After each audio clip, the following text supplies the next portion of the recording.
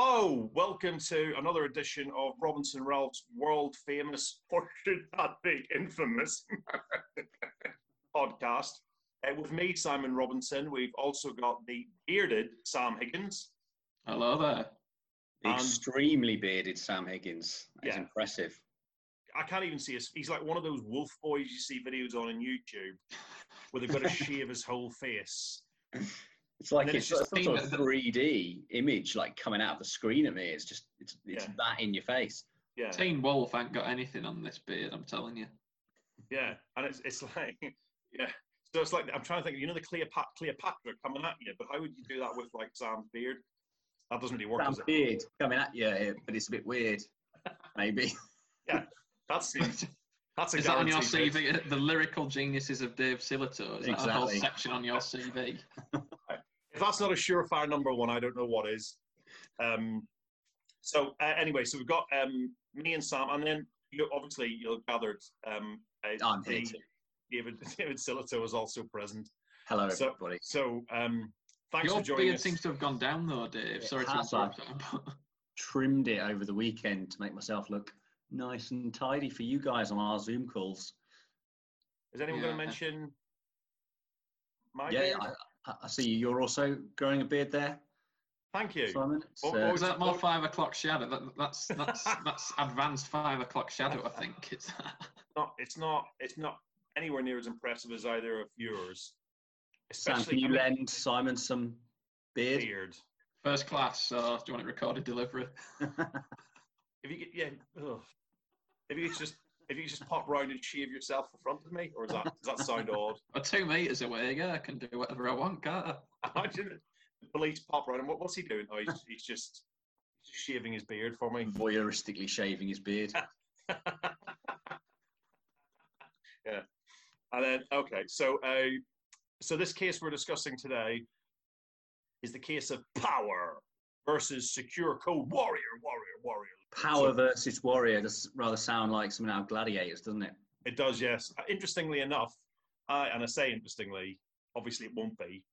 I think I might have mentioned this before, but I met in York in 1995. So it's quite an up-to-date anecdote. I saw Jet and Hunter. I can't remember if we spoke to them or not. I think we might have spoken to Hunter, but we're too intimidated by Jet, I think. Anyway, they were in this pub in York that we did a pub quiz in. That's the end of the anecdote. Well, I've also seen Jet at the Moat House Hotel in Stratford-upon-Avon. Used to have a nightclub where you used to be able to go when you were maybe not quite technically old enough to drink. I've also seen Jet on the Challenge TV reruns of Gladiators. I've also brought my car to a Jet wash. Right, yeah. I've been on a Jet 2 flight. Sam, you listen to the band Jet? I do actually. That is quite a good connection. I quite like the Mystery Jets as well. Oh, yeah. I quite like the Mystery Machine from Scooby-Doo. Oh, that's brilliant. You caught me off guard now. I can't think. Sam, you are actually looking very much like Shaggy out of Scooby-Doo at the moment. How dare you? How dare you? You never catch me in a green polo, I'm telling you. Or is it a t-shirt he wears? Who would you rather be, Daphne or? Daphne, I think, than Shaggy. At least Daphne's got career prospects. Let's move on to discuss the case. Power against Power against Warrior. Warrior. Yeah. And this was a case that happened in that London on the 14th, or the 11th to the 14th of February of the year of our Lord 2020, and the judgment has been issued on 27th of March. So up to date as always. We're dealing with that case now. Yeah. The most disappointing thing about this judgment for me, I thought when I first read it, was how many pages it comes to. Yeah, it was quite long. I'll tell you what I noticed in it as well. They've got a whole list of issues and stuff, right? But then there's loads crossed out. And I thought... Sorry, go on. Why would you include the ones that have been crossed out? Yeah, I think they just copied and pasted her list of issues that she put together, haven't they? It's typos and all.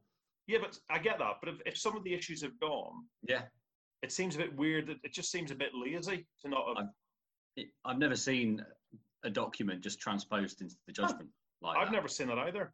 Set out what the claims are and what the issues are. Yeah, and also including stuff that's obviously no longer an issue. So it just seems a bit odd to me. I wonder if what they've done is just make sure that everything's included so that she can't say, well, you didn't consider this, you didn't consider that, because they say, oh, well, it was there in the judgment. But they wouldn't have to consider it if it wasn't an issue in front of them. Stop trying to defend the tribunal, Silito. Right, okay. So who wants to talk about this case? Can I just up front say, not me? I'll do it if you like. Good lad, Sam. Oh, that took a lot of convincing, didn't it? Yeah. Right, so Power and Secure Code Warrior Limited. So basically the claimant was an independent contractor who worked for the respondent. And one of the individuals in the high chain of the respondent, shall we say, he had some difficulties with the claimant in her consulting, not consulting role, her contractor role. Within the company, there'd been a bit of disagreement, a bit of internal arguing about one or two various things. Now, the claimant was only on I believe it was a 3-month contract. So she started involving herself in various aspects of the business. Now, one of the employees for Secure Code Warrior, Mr. I believe I'm saying this right, Mr. Danahue. Is that right, guys? Danahue, from what you've heard? Yeah, perfect. Spot on. Yeah, thought so. He had, as I mentioned, some difficulty with the claimant. Whether it was a personal thing, I'm not so sure.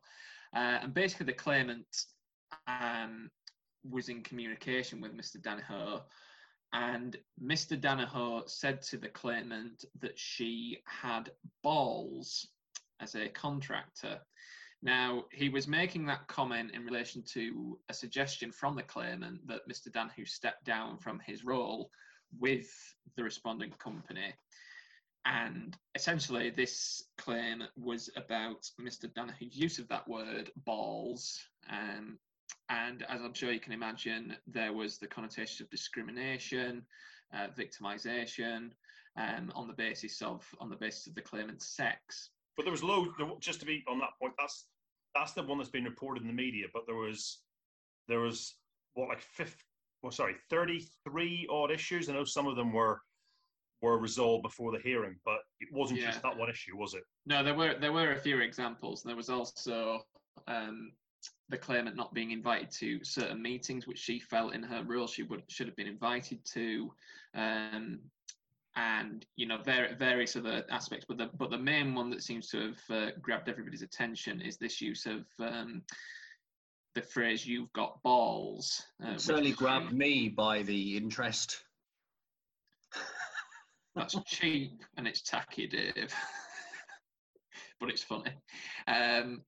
So basically, the tribunal. Danaher, there's something about that name that I really like. It's kind of like that. What is it? Hi Ho Silver. Danaher Silver. Like a pirate. Like that. No? You can imagine Danaher being like a pirate as well, couldn't you? Yeah. Oh, it's Captain Danaher. Captain Danaher. We got all your gold. Or it's like he's like a Western sheriff. Isn't it? Yeah. Sheriff Danaher. I hold Danaher like that. No. What do they just call him? Dan? Danny? I think his first name was Peter, wasn't it? Peter. Like was it Peter? Peter Danaher. No, but not. Hang on. Peter. He was called Peter. It's a lot. It's Peter. It's Peter spelled Pieter.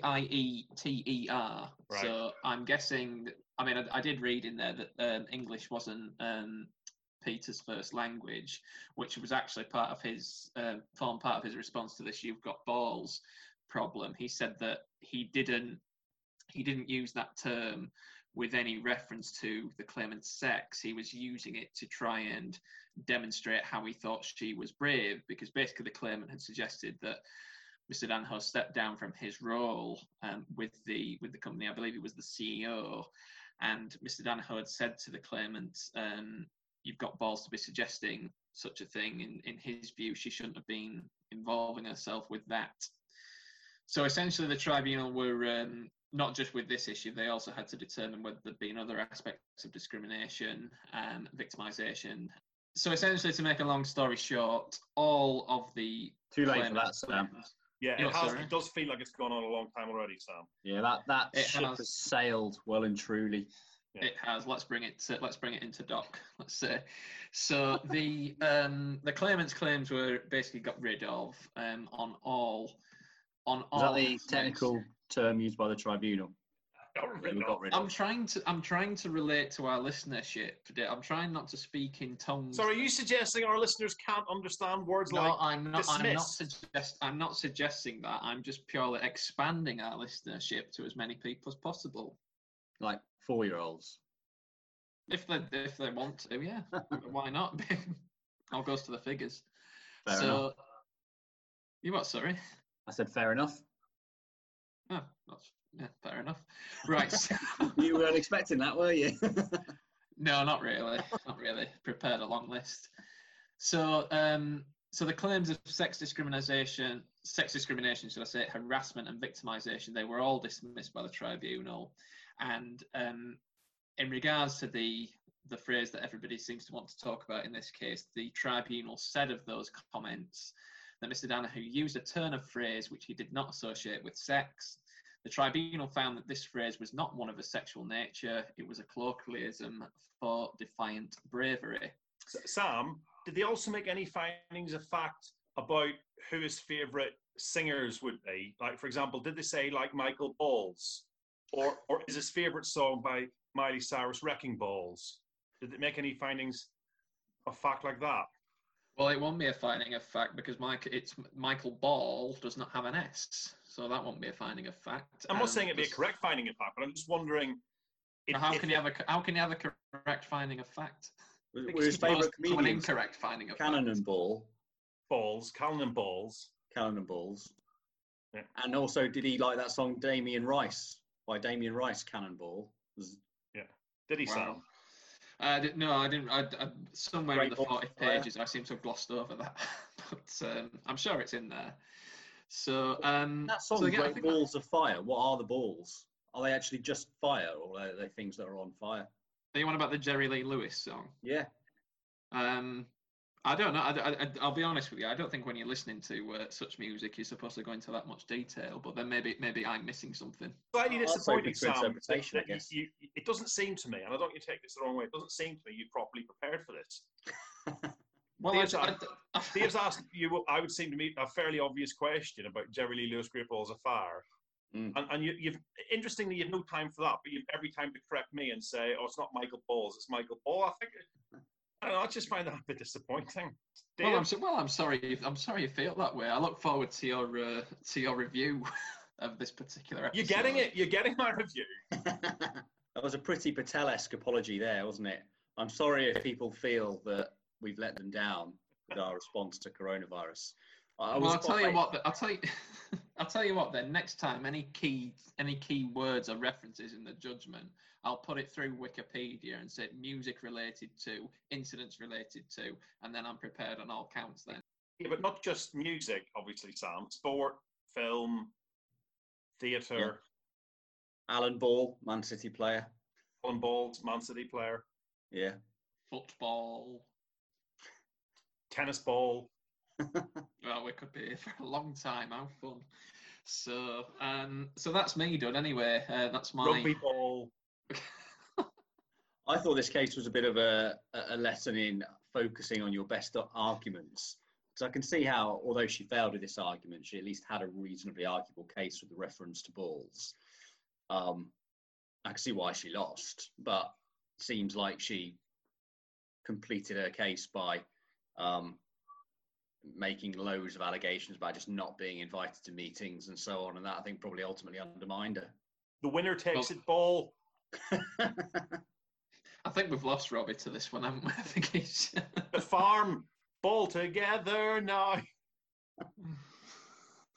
No. The ball stick sea. The what? The what? Ball stick sea. The Baltic Sea. Oh, yeah. Like that. Sam? It will surprise you to know that I have nothing to contribute to this gobbledygook. There, I got it in again. Got that word in again. Gobbledygook. Gobbledygook. Yeah, listeners of our previous episodes will know what we're talking about. No, they won't. That's right, because they don't exist. Well, and they immediately forgot about the podcast as soon as it finished and put it out of their minds.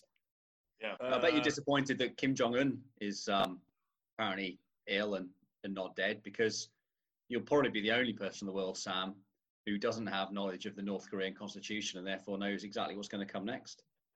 I don't know how it can be confirmed. How do you get a rumor that somebody's dead? Well, they either confirm themselves as dead, which is unlikely to be a lie, or he comes out and says, "Here I am." How can somebody confirm themselves as dead? Well, if you're Kim Jong-un, you can do anything, can't you? I suppose. Including beat Brazil. Was it Brazil that they beat 2-0 and he scored 2 goals, something like that in the first? Was that right? Yeah. World Cup just gone. Didn't his dad get 18 holes in one? Against Tiger Woods, yeah. Yeah, against Tiger Woods, was it? That's amazing. Yeah. How long's this gone on for? Should we call it a day? Yeah, I've got no other ball-related puns or anything like that, so... And I need to find some that I can bring for the next podcast. No, too late. I know, but people can cross-reference. That's true. Be like Quantum Leap. That is an awesome reference. Jumping about from podcast to podcast. Being right when once went wrong. Do that. Hoping next podcast will be the podcast home. The last one. Yeah, hoping. Yeah. Leaping from the audience are leaping from podcast to podcast, hoping each time that the next podcast will be the end of this whole sorry shambles. I think we've kind of... Can anyone think of anything else but balls? No, but this is our informative, very loosely described as informative podcast this week, isn't it? We're also going to be doing another one with the legend that is Danny Posthill. Yeah, he's the impressionist who's done 3 little short videos for us. He was on in the finals of Britain's Got Talent. So he's going to come on and we'll probably maybe treat Danny to our impressions and maybe ask him to score them out of 10. Well, I can't think of anything else to say. No. I think it's ball being said. So, yeah.